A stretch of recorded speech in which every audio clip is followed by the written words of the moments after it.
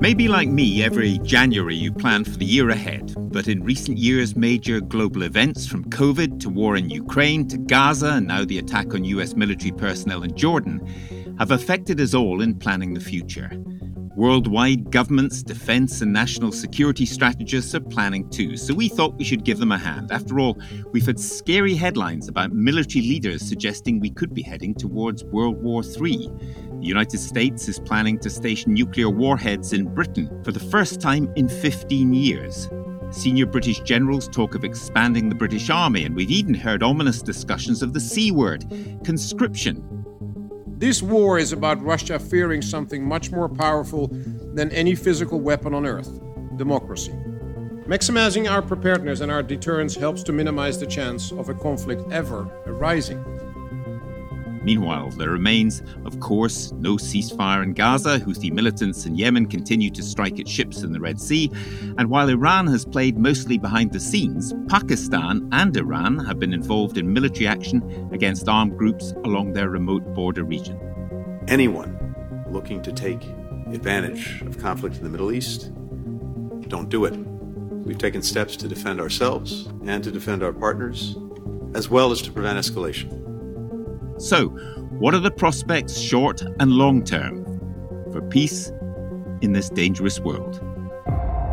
This is not a drill.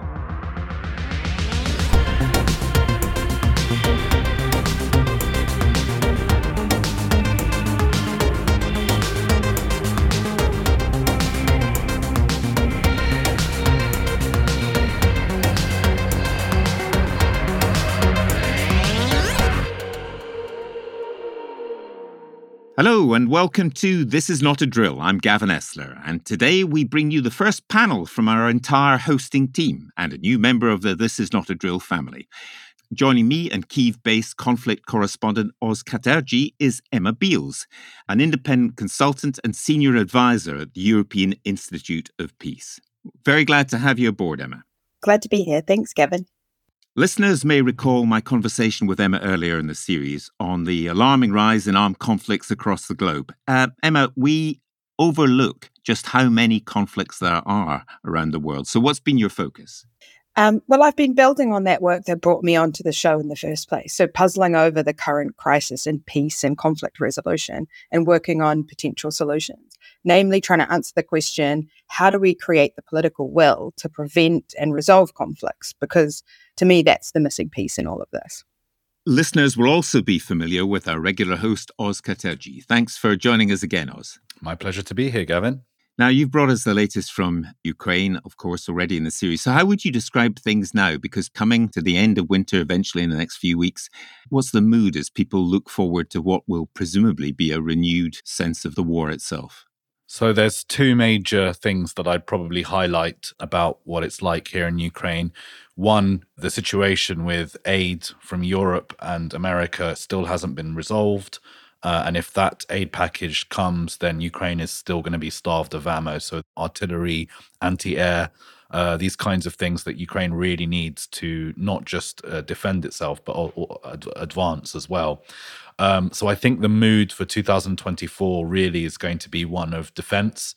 The idea will be to rebuild Ukraine's offensive strength, likely for some kind of renewed counteroffensive in the spring of 2025. But that's dependent on so many things, particularly the US election results, the presidential election results, and what kind of future guarantees of aid Ukraine can hope for in the shifting political landscape in Europe and America as the year ticks on. We'll pick up on some of that, Oz, a little later in the show. But first, a word on how to support our work by backing us via Patreon.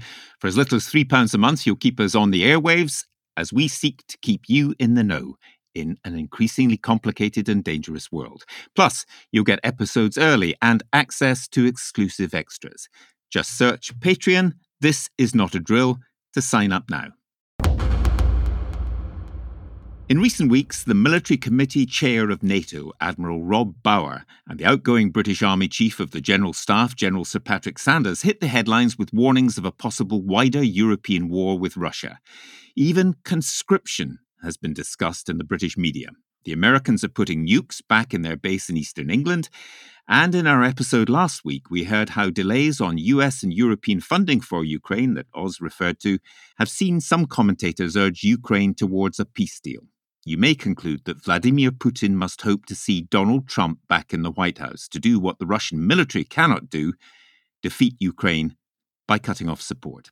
Oz, we've heard all these stories about possibility of conscription, the possibility of a wider war in Europe with Russia. What do you make of that? I mean, look, I've heard a lot of pissing and moaning about conscription in Europe from British people on both sides of the political spectrum, complaining that they don't want to die in a war with Russia. And the very simple answer is Ukrainians are dying every single day fighting a war with Russia. And many of the people complaining about conscription are also saying that we shouldn't be helping Ukraine.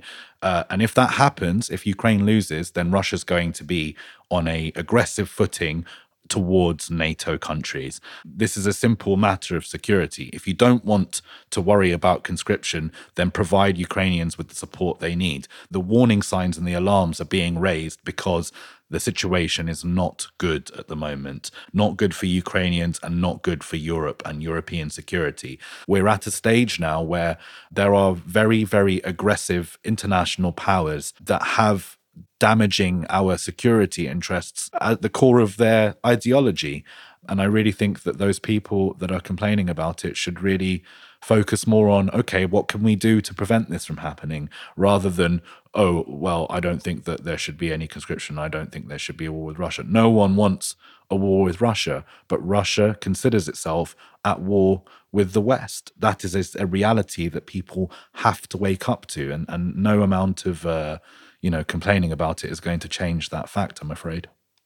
Emma, what do you make of this? Because it sounds, frankly, as if Ukraine is doing the fighting so we don't actually have to. And that is therefore a question of where does British responsibility lie and that of other countries in Western Europe?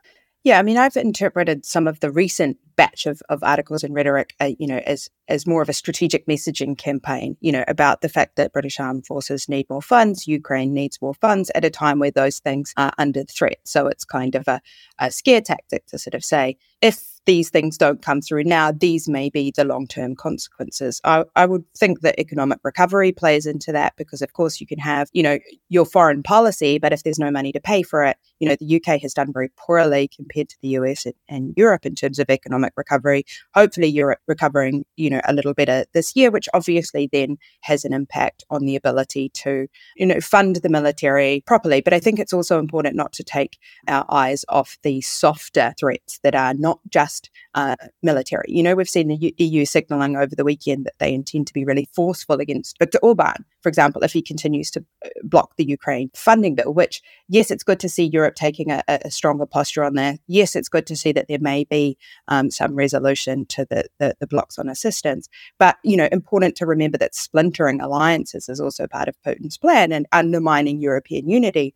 And I think the other thing I'd quickly mention is another strategic threat, which doesn't involve anybody fighting, but is very important to take an active approach to, is, there's a lot of elections across Europe this year, particularly around Ukraine. So Belarus, Moldova, Romania, and also the European parliamentary elections as well, which not only have an impact on the future of this war in Ukraine and the military posture of Europe, but also an opportunity for Russia to destabilize, because we have seen in these elections in that way as well. So, minded that it's not just about the military, but that is certainly an important part of it. Oz, you've been bringing us up to date recently about Ukraine. We saw how quickly the United States got out of Afghanistan when it made its mind up. How worried is the government in Kyiv that it could happen to Ukraine? Obviously, they're not committed there militarily, but in terms of the amount of supplies and the ammunition that's so desperately needed. Yeah, I mean, I think that's a slightly awkward comparison because the US has nothing really to pull out from here in Ukraine. The bigger issue is, as you highlighted, is aid. Ukraine has been able to punch well above its weight in this war and fight a defensive war against a much, much stronger foe invading its territory, because it's been able to outsource its wartime economy to Europe and the United States of America, who dwarf Russia's capacity economically and industrially. Now, the problem is this is not sustainable for Ukraine unless that support continues. Far-right political forces are trying to starve Ukraine of support. And I think it's fair to say that many of these forces, particularly the sort of MAGA-style Republicans in America and the Orban-style far-right European leaders, are very much pro-Russia, very much pro-Putin, and have an anti-Ukraine political position. So the government in Ukraine is worried. I mean, it's beyond worry now. We are already in ammunition shortages. Ukrainian soldiers and Ukrainian civilians are dying every single day that this aid is not turned back on. And beyond just this aid issue, the other issue is ammunition production. Europe has not met the production needs of Ukraine so far, and Russia has switched its economy to a wartime footing and is buying or receiving ammunition from North Korea and Iran to keep sustaining its war effort. And there's no limit to how much North Korea and Iran are willing to help their Russian ally. So I really think this is a critical matter for Europe and America, not just to remove the political blockages on providing aid, but also improve its ammunition production capacity. Emma, where's the European pillar of NATO in all this? Because, I mean, we've heard Emmanuel Macron talking of Europe being able to defend itself, but we all know about the unease in Estonia, Latvia, and Lithuania, NATO members in the European pillar who think if Ukraine were to fall or support were to fail, they could be next. So where is Europe in it, do you think? Well, I mean, that's kind of an excellent question. To be frank, we haven't seen a great deal of evidence of sort of European security autonomy or strategic autonomy in practice. And I think sort of concern calls I've had from European diplomats recently about which way the American election might go in November sort of speaks to that perception. Politico were reporting last week that all of the leaders of the German coalition party were at a meeting talking about their concerns about a Trump presidency and the need for the EU to defend itself against Putin without those US security guarantees. So it's something that's top of mind, but I don't think that we've necessarily seen serious preparation for that eventuality as yet.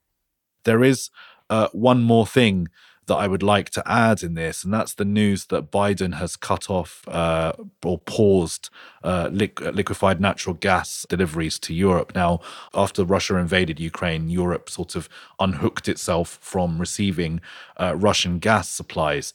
And America managed to step into that void. But given the argument about climate change and fossil fuels, the Biden administration is looking at closing off those supplies to Europe. And I think that's a really dangerous thing economically for Europe, because the cost of living crisis, the price of energy, all of these things are critically affecting European populations and their ability to continue providing Ukraine the support that it needs.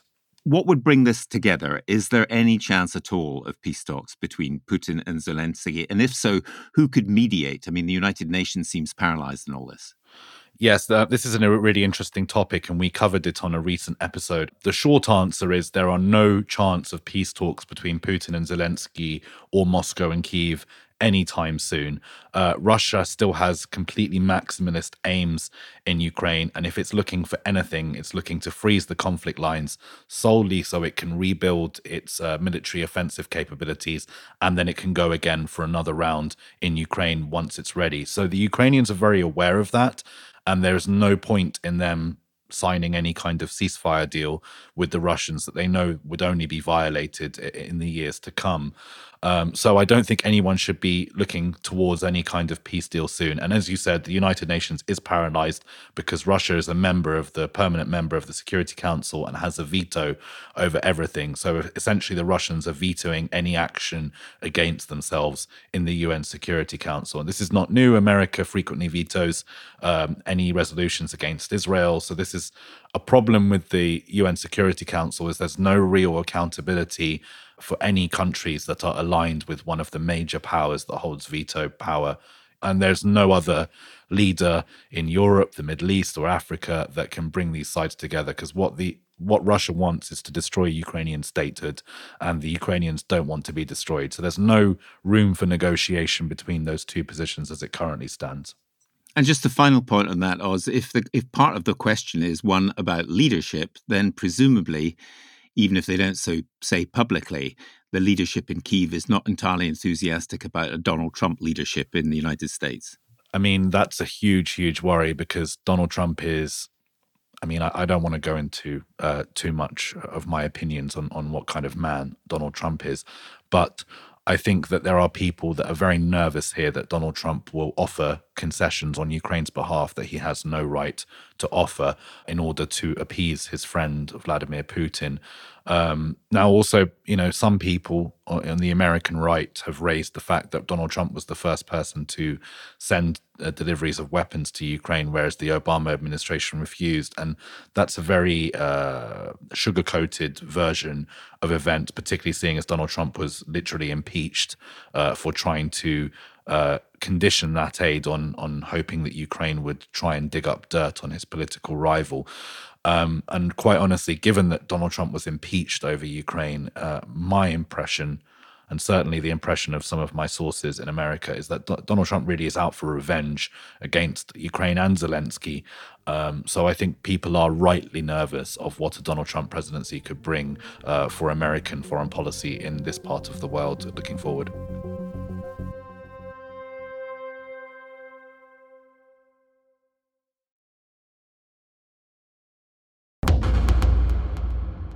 One lesson from the past is that a threat to peace anywhere can rapidly become a threat to peace almost everywhere. The Middle East is obviously a huge focus of international concern, from the humanitarian situation in Gaza to the threat to shipping and the difficult to quantify role Iran plays in much of what's going on.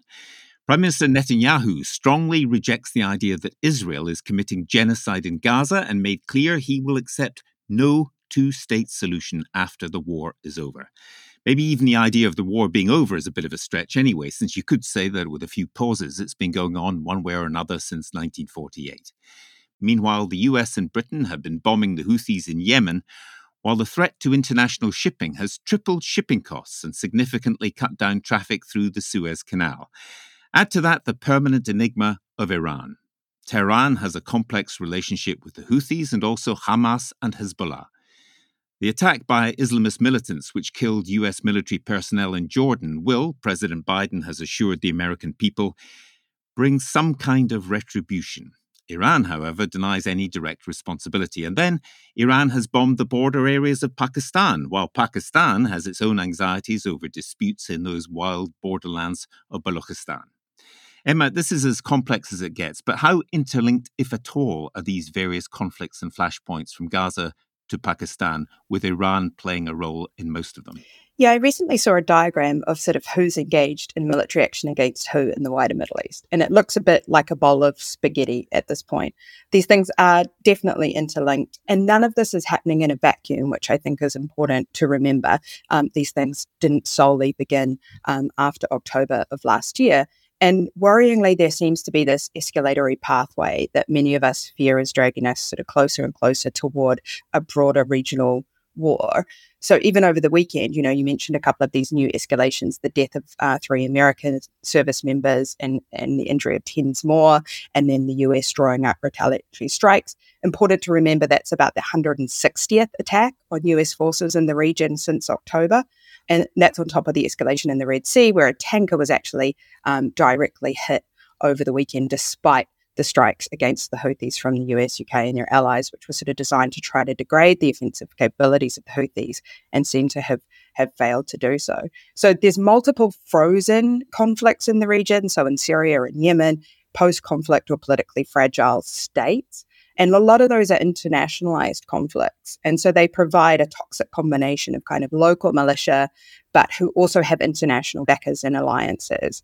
And then overlaid on top of that is the response, of course, to the Israel-Gaza war, which has been like petroleum on a region that was really primed to blow already. So a lot of what we're seeing, both in terms of this aggression and in retaliation as well, is taking the form of kind of addressing symptoms and not causes. It appears to be one-offs or unrelated things, so the Red Sea or this attack on US forces, when actually there's some real core themes across the region, frozen conflicts and so forth, and several actors who run through all of it, namely Iran and also Israel and the US. So you have the US and Iran now kind of in an escalation pathway, but they're both hedging because the US and Iran ultimately don't want to be in an all-out war with each other. But the question is whether and how, with all of these different theatres and this tit-for-tat escalation that's going on, whether they can both or either step back from the current pathway that we seem to be on.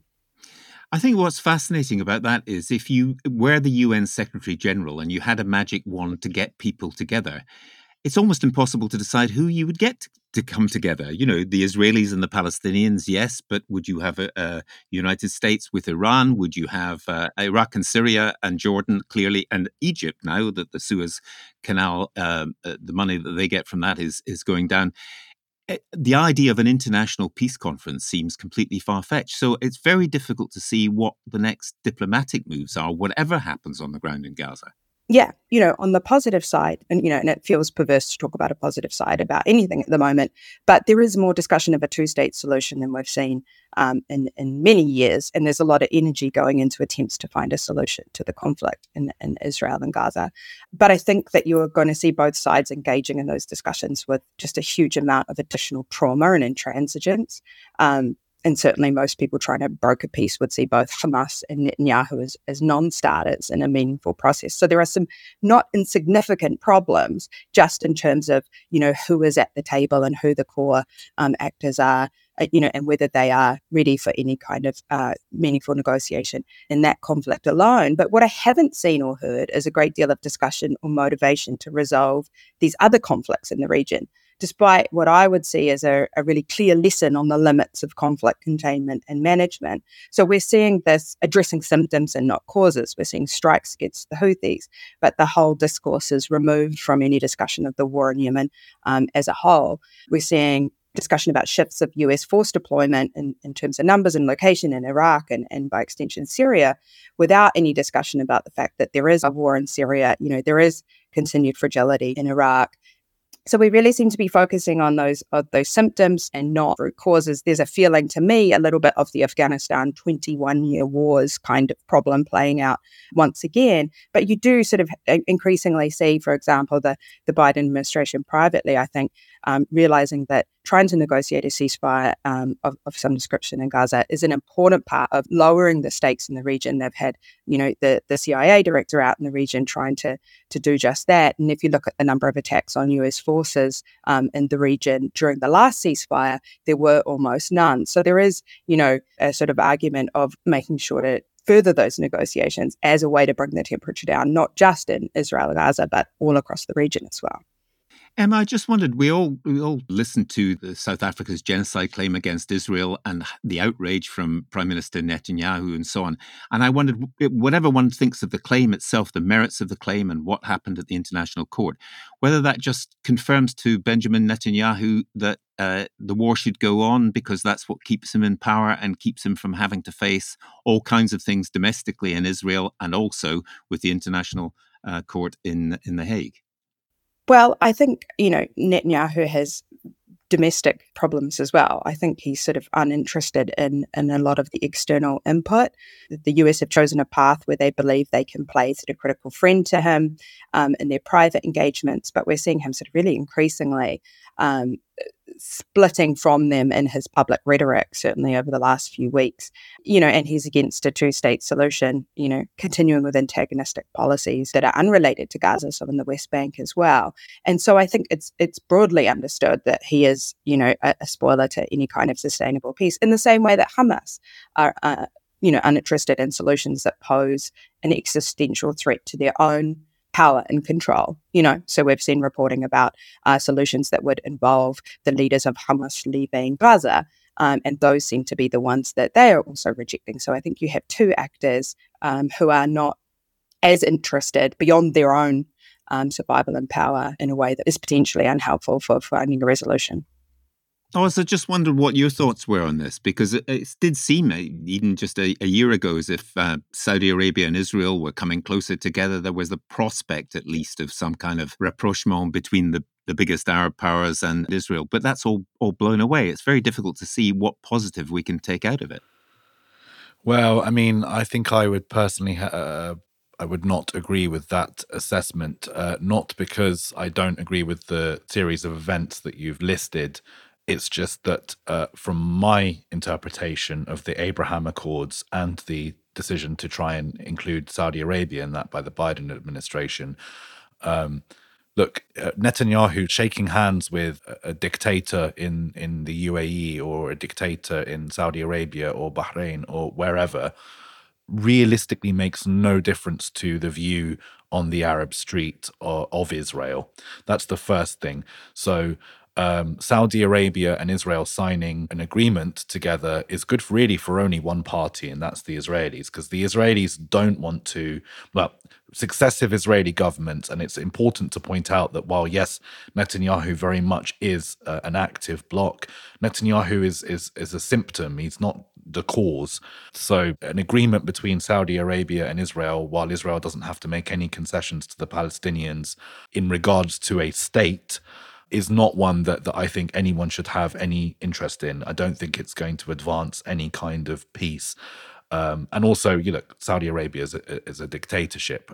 They hold no love for the Muslim Brotherhood either, and Hamas are from that movement. So I think the idea that the Gulf states, who are quite hostile to the Muslim Brotherhood, agreeing with Israel on anything, I don't think this is that surprising, given it's the way the temperature has been going over the last few years. I would agree with much of what Emma said, that Likud and Hamas are both barriers to peace, and with those forces still leading everything, there's no current chance for any kind of diplomatic solution on the horizon.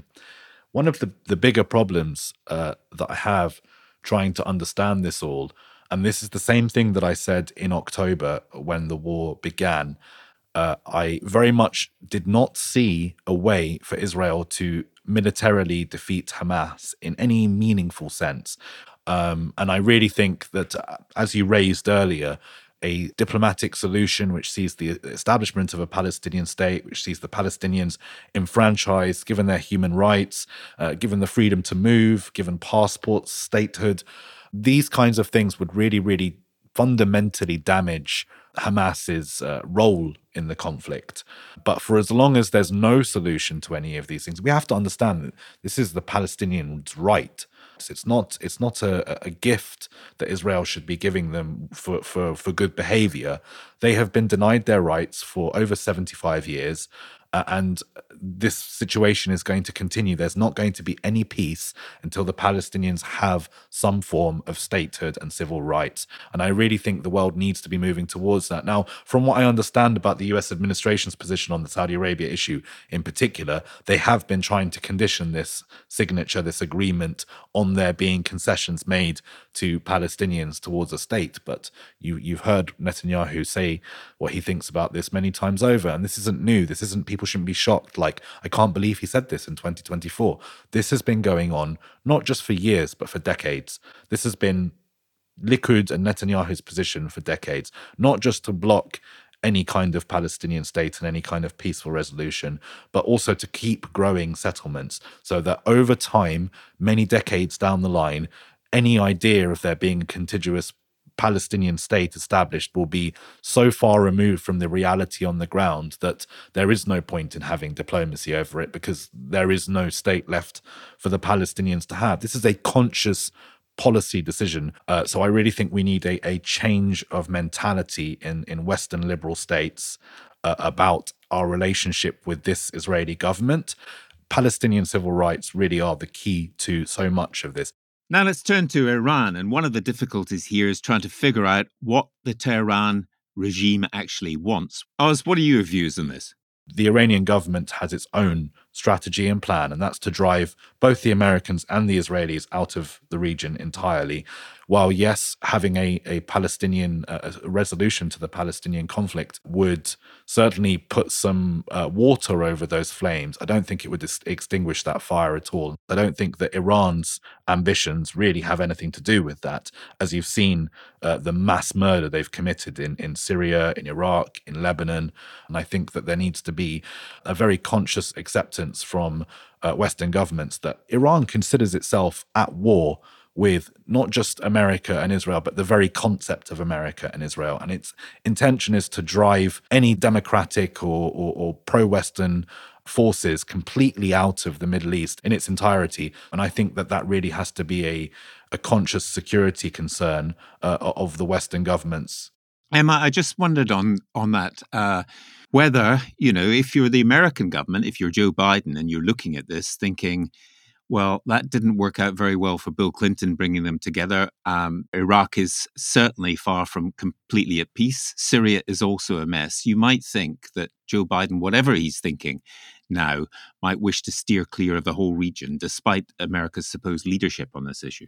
Well, I certainly think the US were trying to steer clear of the region before October. I mean, what we saw was a Middle East policy that was much more about de-escalation and security. It was about, securing supply chains. It was about trying to reduce US interest and involvement in the region. As much as possible. There was sort of this idea that you could kind of leave Yemen to the Saudis and the Iranians to have a conversation about, that the Arab states could take a lead in Syria, certainly after the earthquake a year ago, and, that the Abraham Accords was a good solution to, the issues of normalization and so on. And they were very keen, of course, to pivot to China. It was very clearly stated that was what they were trying to do. I think they've been brought back unwillingly, but I don't think that it's a position that this administration is particularly enthusiastic about or comfortable with. But I think they don't have a lot of choice in the matter. And so that's why you are seeing them taking a very active role in trying to address the current situation.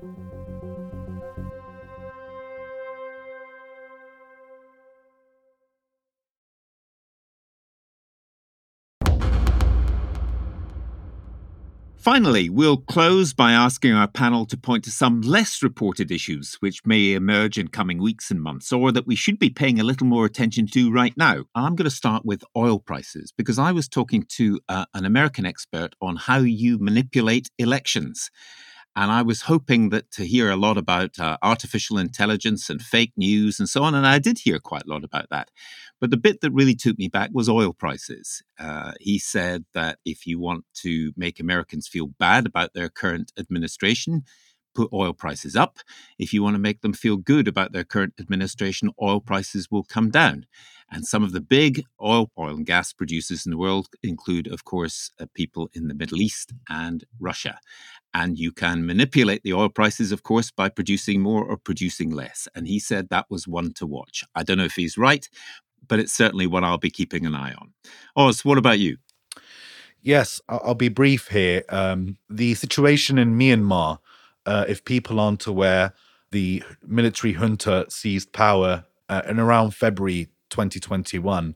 Now, over the last 3 years, anti-government rebels, a wide-ranging coalition of anti-government rebels, ethnic militias, and so on, have been gaining huge amounts of ground against the junta. Now, a few years ago, mass murdering dictatorships always had an out. All they had to do is call the Russian government, get Wagner in on the ground, and pay them to suppress dissent. Myanmar doesn't seem to have an ally that it can call on militarily at the moment. The Chinese definitely don't seem to be trying to support that junta.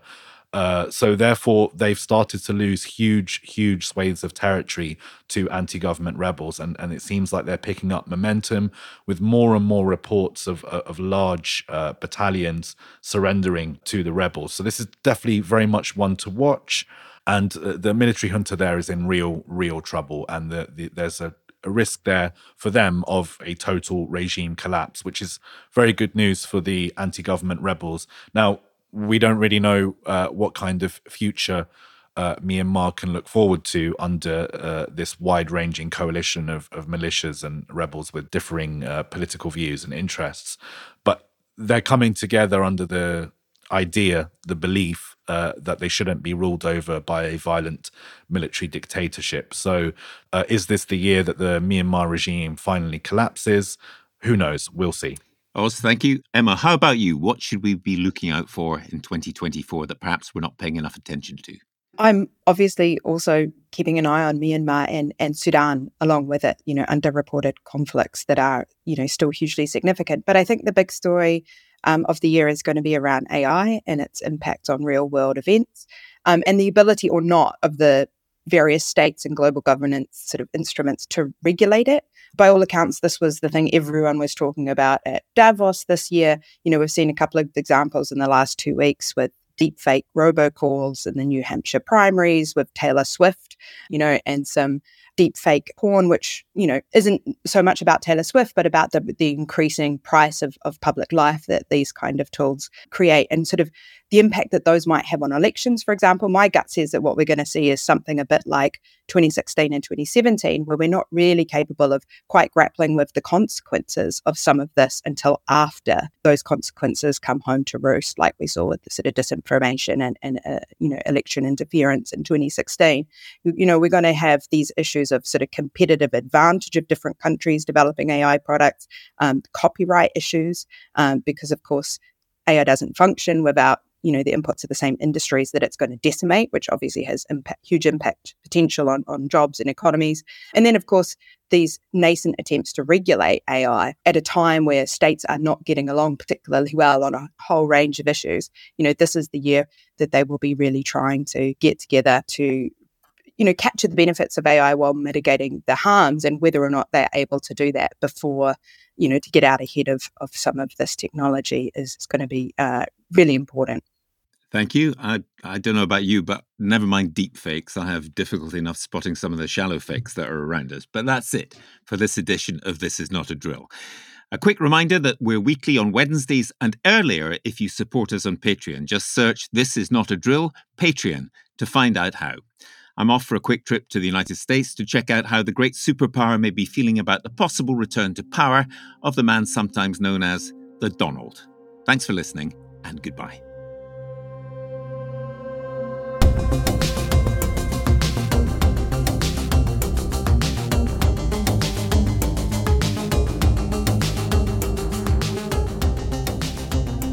This Is Not a Drill was written and presented by Gavin Esler and produced by me, Robin Lieber.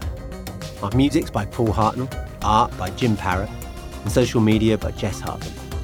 Group editor is Andrew Harrison, executive producer Martin Boytosh, and This Is Not a Drill is a Podmasters production.